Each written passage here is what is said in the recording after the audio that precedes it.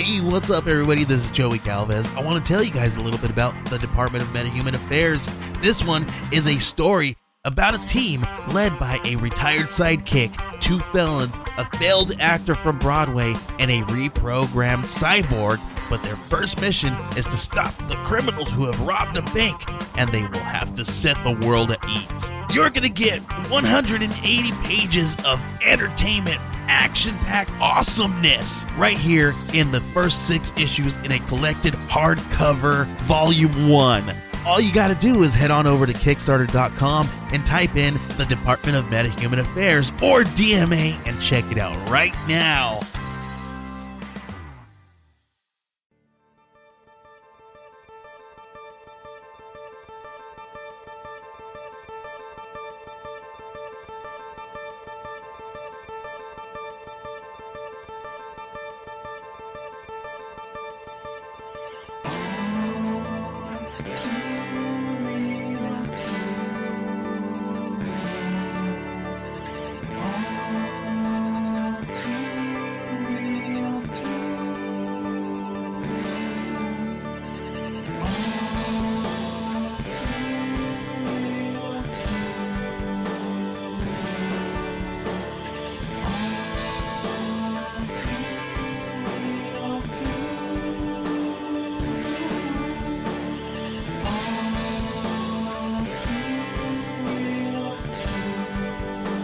Okay, everybody, welcome to the latest episode of All Too Real 2.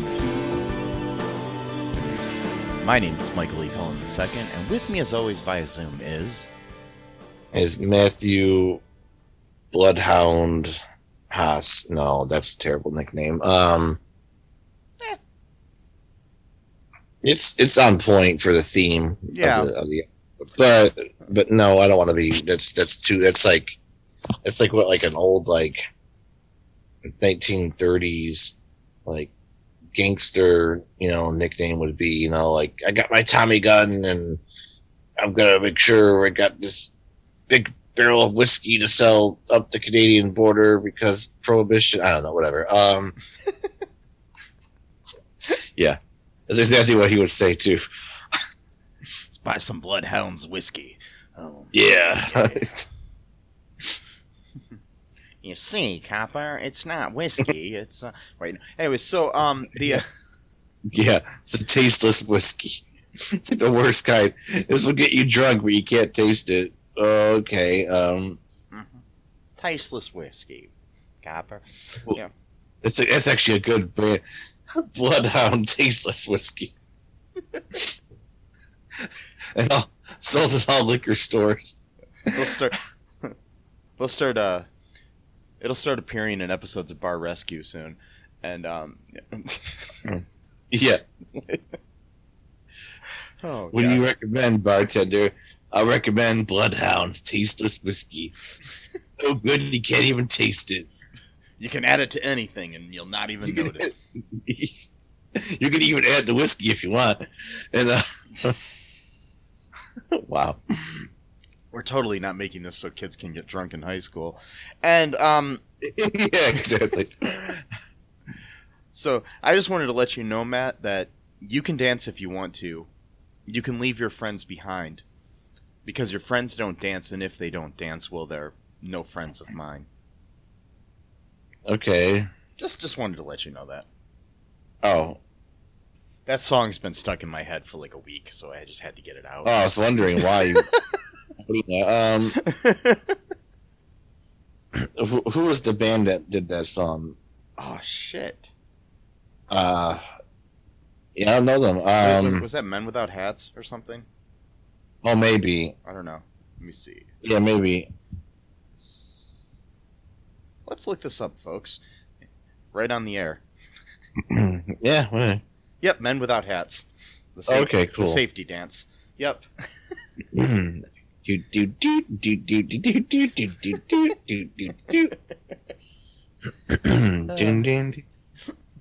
the 80s, more optimistic time. Yeah. Speaking of the 80s, on today's show, in our pilot error series, we are covering a pilot that aired in 1988 during CBS's Summer Playhouse, entitled Sniff. It was written by Bruce J. Friedman, directed by James Quinn. The main star of the show was my Facebook friend Robert Wuhl. Really? Yes. He's your Facebook friend? I didn't know that. No, yeah, he's my Facebook friend. I mean, dude from Arliss, and he's an amazing actor in stand-up and everything. Yeah. It's just he's probably the best part of this show. But I mean, I don't want to totally grade anybody involved with this, but there was something missing. Anyways, I think he'll be all right. I mean, he was in Bull Durham, Arliss. He had that show where he was like talking about like the Revolutionary War or something like that back in. And he's doing a lot right now too. I mean, he's been on a lot of podcasts. I actually asked him if he wanted to be on ours, but he said he's been too busy doing other ones. So I'm just saying, yeah. Just figure that much, yeah. I do appreciate him for actually responding to my message, though. So right. Some people just ignore me. So most people, and not just when I ask celebrities to be on our show. It's people in general just ignore me because nobody likes me, Matt. Each comic gets more depressing. Keep twisting the knife. Nobody loves me. Okay. Anyways, so so we also had in the cast as his dad, Nat. He starred as Sid Barrows.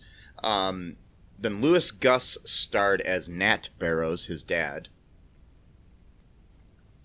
We had Tracy Lind as Sharon, Rebecca Holden as Vanessa, Robin Curtis as Barbara, Edward Power as Blaine Sterling, Richard, not Rickard. That would be a cool name. If I ever have a child, I'm going to name him Rickard. Anyways, it starred Richard Rote. Oh my God, I can't read. Richard Rote as Gormley, Nancy Fish as Liz Gertz, and a bunch of other people. So, what happened in this episode here, Matt? Oh man, it's kind of hard to even remember. It had like a really typical like 80s vibe to like a mystery, kind of like a murder mystery type of episode, and like I think they were trying to be like self-conscious of that fact, but it just didn't work well. Like I know like that's like a new thing these days to be like meta, like, oh, you realize that you're in a show type of thing, but it just didn't work. But yeah, there's like some modeling agency dude or something, and he gets killed. Forgot. Yeah, because for what reason? Yeah, like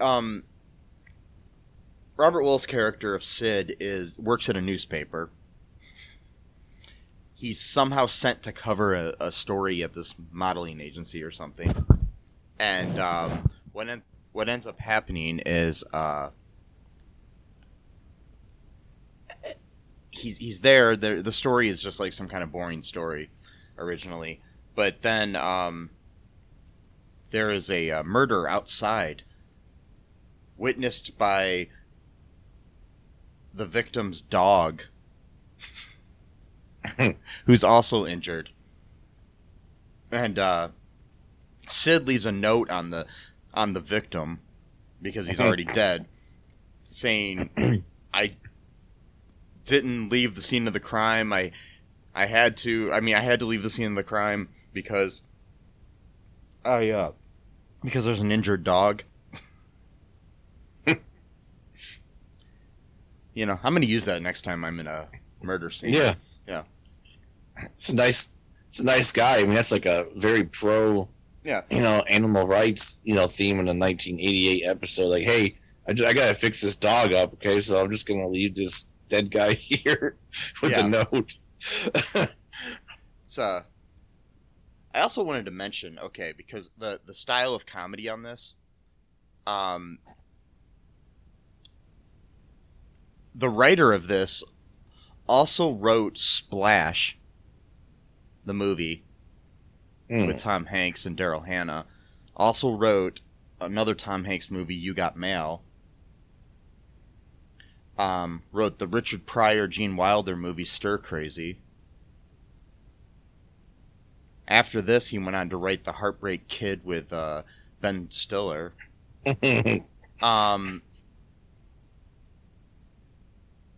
He's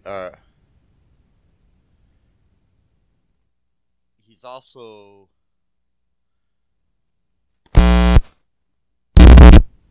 created a TV series called Steam Bath in 1983. Yeah, he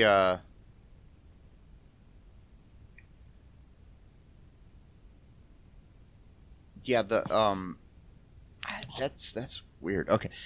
Oh, he wrote the original Heartbreak Kid. And so he was credited as a writer on the Ben Stiller one. So okay, because that was a remake. He also wrote Dr. Detroit with Dan Aykroyd, which is a good movie from the 80s. Yeah. So yeah, he had a good thing going here.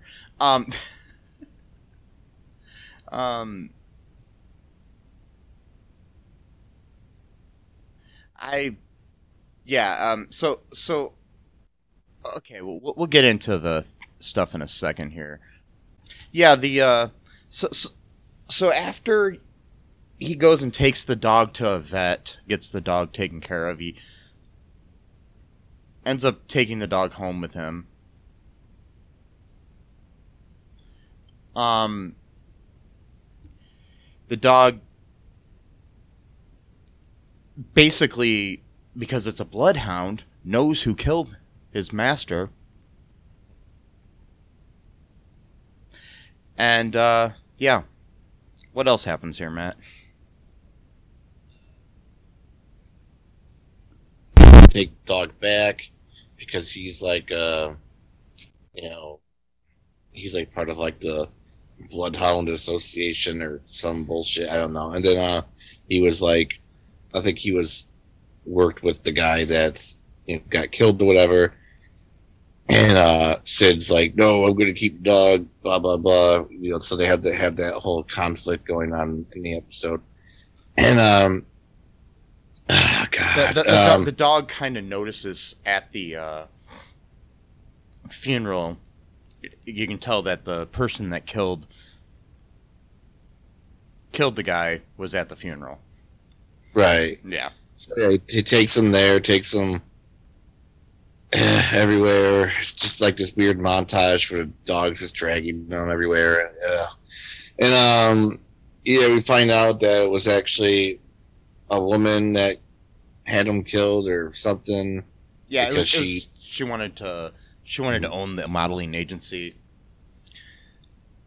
During other scenes, there's like scenes where Sid is flirting with one of the models. And at the end of the episode, you think they're going to get together, but she ends up going off with some hot guy. Yeah. And then he goes back to his boss at the newspaper, and he's got the dog now. He owns the dog, and they basically are like, hey, you can start doing reporting with the dog. So I'm assuming that if this would have continued going, the concept of the show would have been them solving crimes / news stories together. I guess. I mean, like, basically Turner and Hooch. Yeah, but, because this came out shortly after Turner and Hooch. So okay, which I mean, another pilot we need to cover in the future is the Turner and Hooch pilot that starred Tom Wilson as Turner. Yeah, that Tom Wilson from Back to the Future who played Biff. okay. Yeah, he's in the Tom Hanks role. Oh, I saw that online, and I'm like, I need to cover this sometime.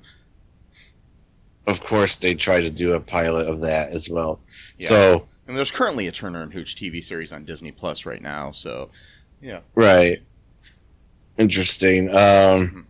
Yeah, I don't know, just the weird, like, I could see like what they were trying to do with the show, I think, but like especially like the whole self-awareness bit, like that's really popular now, and like a few shows tried that in the past, but not all of them really actually. See, this didn't do it. This didn't do it enough. Yeah, because there's one scene where like a lot of the '80s show back then, they had like this like saxophone with like a lot of reverb going. That was like a thing. And so, like, this show was, like, doing that. But then, like, at one point, Robert Rule's character, Sid, he's, like, playing the saxophone. It's like, oh, I get it. It's him playing the saxophone in the background music that we saw. And just, I'm like, yeah, because it goes from being, like non-diegetic to diegetic, you know, in the episode, you know.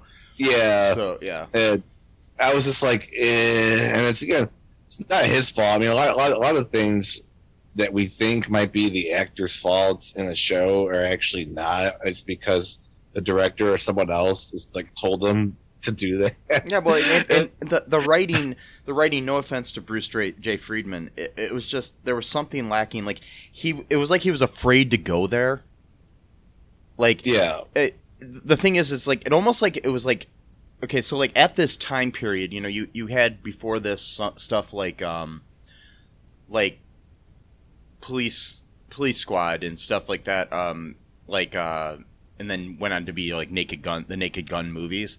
This almost felt like it wanted to be something like that, where it was almost like a parody type thing of, you know, like of a detective show or a newspaper reporter show or something like that. But it didn't quite go to the comic like absurdity that it should have gone to, in my opinion. Like, it might have worked, like, or like, it should have, I mean, basically, a better version of this is Chris Elliott's Action Family. Yeah. That's a good one. Yeah, I mean, it basically felt like it wanted to be that, but it didn't, but it was afraid to do it. You know what I mean? Like, they were holding back. And another thing, it sounds weird here, because normally I'm against laugh tracks in TV series. I think it needed a laugh track so we knew when it was funny. Yeah. As much as some shows, you know, overuse the laugh track to tell you when something's funny, this kind of needed it. Right. Yeah, no, like you know, for example, you know, like when in Big Bang Theory, where like someone mentions a comic book and then somehow you get like 15 seconds of laughter because of you mentioned the character comic book. This thing actually did have some funny parts, but it was hard to feel them because nobody was laughing. And it was just kind of like, am I supposed to find this funny or not? Like, you were almost like, I don't like being spoon-fed things, but at some points I'm just like, I need to know if I'm supposed to laugh at this or not. Well, yeah, because that's the thing, that they like time it for the laughs. See, that's the thing, a lot of stuff back then, I imagine that they would have actually timed things for a laugh track to be put into that place. So then you just have like this like 2 seconds of like nothing. Like, and that's what that's what it almost felt like with this. Like it was meant to have a laugh track, but they forgot to add it. Maybe they did. Maybe we have like a version that's so like, maybe we have like the prototype version. You know, maybe they actually had a laugh track and you know, when it actually aired, because that whole summer, man, I mean, they had a lot of weird shows that like didn't really last. Like the ones I watched was called Dr. Paradise, which Was that another CBS it Playhouse was, thing? and the thing is that like there's like literally nothing like online to read about it other than like IMDb. Like that's it.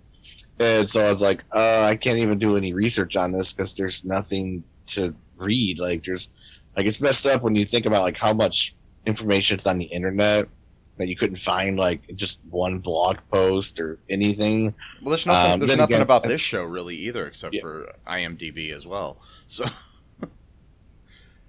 I got a theory about that. Actually, I think there's more on the internet than what Google is letting people see now. I think because back in the day, I remember this is a whole other conversation, but I remember back in the day being able to find just really obscure stuff on the internet if I wanted to. And now it seems like over the past few years that like if it's not on like the first like 2 or 3 pages of Google, like it's just you're not going to find it. So I don't know if like things are being intentionally just like pushed really back. Well, things are being pushed, like in forward on a lot of this stuff. Mm-hmm. I don't know about being pushed back, but I do think that that big Google is out to get Robert Wool. That's what it is. Yeah, well, I mean, obviously. Big Google. That's a good show right there. Big Google. It's about a... Do you want to take one break here, Matt? We'll take one break and we'll come back and we'll talk about some more of this show before we wrap things up. Yeah. Okay, we'll be right back, folks.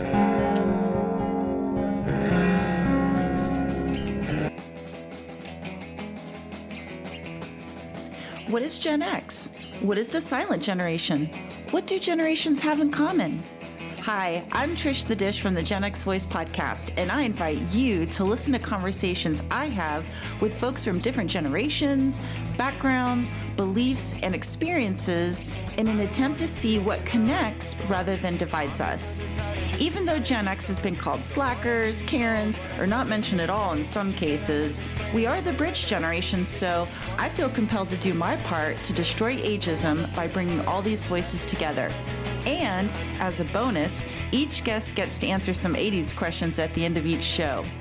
So download and listen to Gen X Voice today on Apple, Spotify, Amazon, or wherever you listen to podcasts. And let's see how much we have in common after all.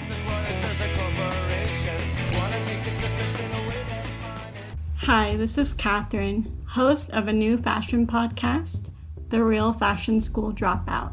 Join me as I interview guests every week in the fashion and beauty space, and we gossip on all things fashion and beauty and even get into some personal stories of their journey in the industry.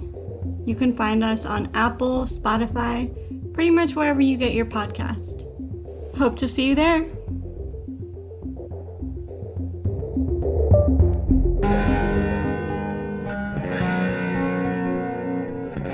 And we are back. Okay, Matt. So, yeah. This show. It is a show. It existed. There was one user review, I believe, on IMDb.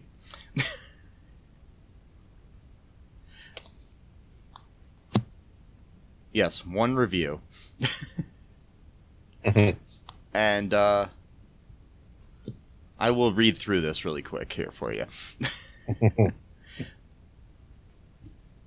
Good grief, this is pretty awful.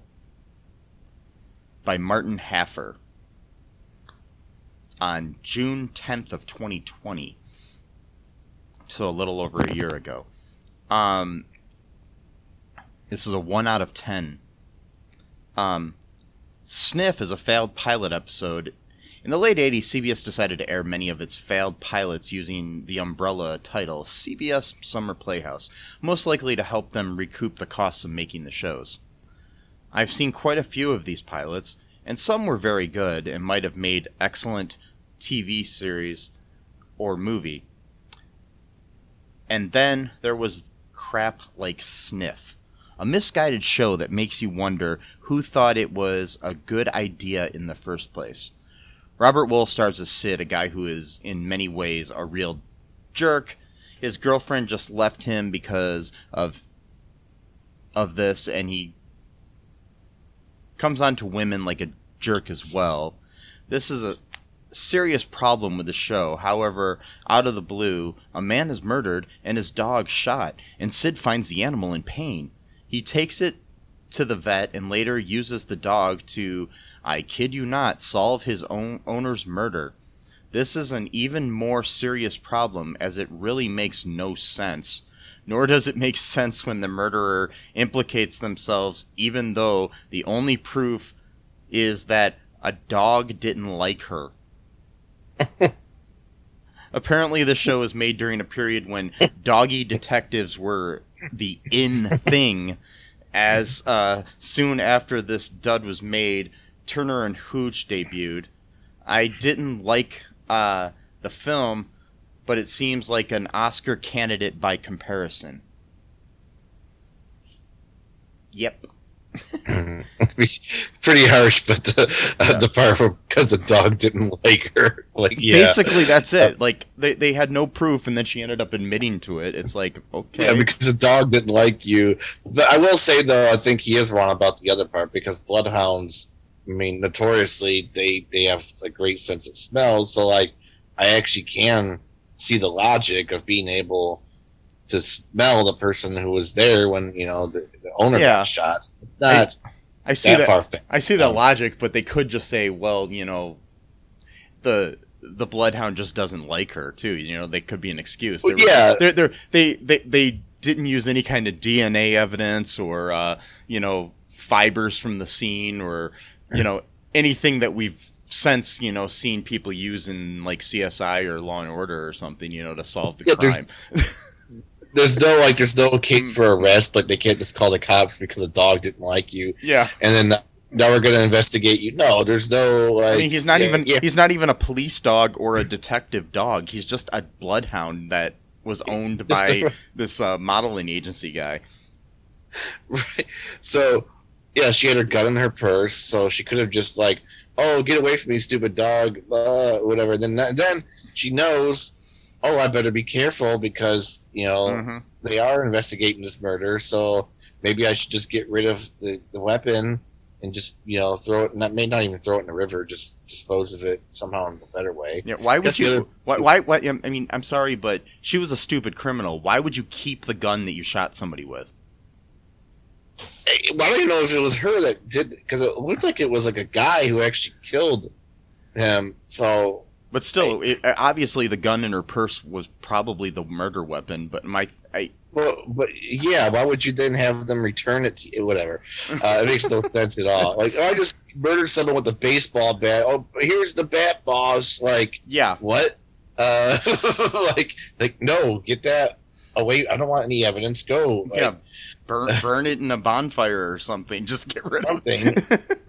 That's the other thing I never understood about these shows and movies. Like when someone just throws like the gun in the river, it's like, okay, I understand it's a big river, but like, wouldn't you want that thing like as far away as possible from like the crime scene? Like I mean, or not that I have. I'm just saying, if it were me, I would like travel like across the country just to throw it like in a different state.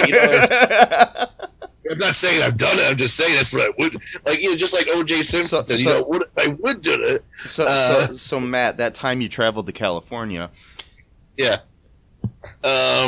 right after that string of murders in town. Well, I had it's a friend I was going to visit out there. I mean, think about it. I mean, I know it would take like forever to do something like that, but like if you just like took the gun apart. And you just like threw like one piece in like a trash can, like in a different state, and like you just zigzag. Well, the thing is, you didn't even have to do it across state. There are plenty of dumpsters like in your town.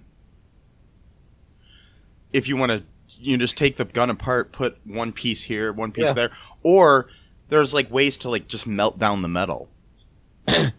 Just be a meltdown, and then I don't know why. I don't know why I'm giving advice to murderers.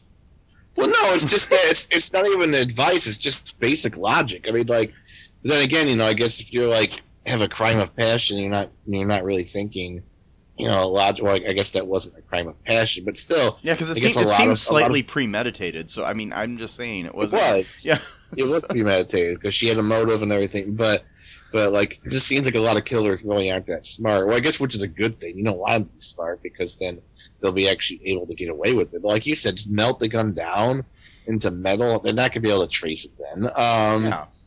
You know, or dissolve it in some kind of acid, like, you know, Breaking Bad style. Just make sure you have the right kind of, you know, tubs. Otherwise, the acid's going to break Go right through it. Yeah. Yeah. So it's like all these shows have taught people how to be criminals if they wanted to be. Yeah, I mean, a lot of these shows came out after this, though, so maybe this was before people. Yeah, that's true. No, but then again, you also had, like, you know, tons of cop shows before this, like Dragnet and whatnot, and you know, that would. Right. Yeah, that's a good show. Yeah. I mean, I knew from the get-go that it wasn't going to succeed, even if I didn't know the history of the show, just by the name alone. A show called Sniff, yeah, it's just not going to work. It could be the best. I mean, it could be like Game of Thrones. Oh, yeah, by the way, the reason it was Sniff, called Sniff is because he decided to call the dog Sniff. Because his dad told him to name him Sniff for some reason. Because that's what he does. I'm like, just the word sniff. Yeah, it's not a good word. It's not a good name for a dog either. It's like, here, Sniff. No. I don't know. Wow. Imagine if we were all just named after the stuff we do.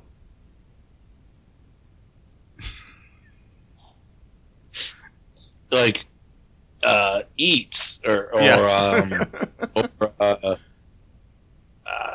shower or I can't think of, like, sniff. Just the word sniff. I know. Something about that word, I just don't like it. I don't like the way it sounds. Like there's words like moist. That's the thing that a lot of people don't like.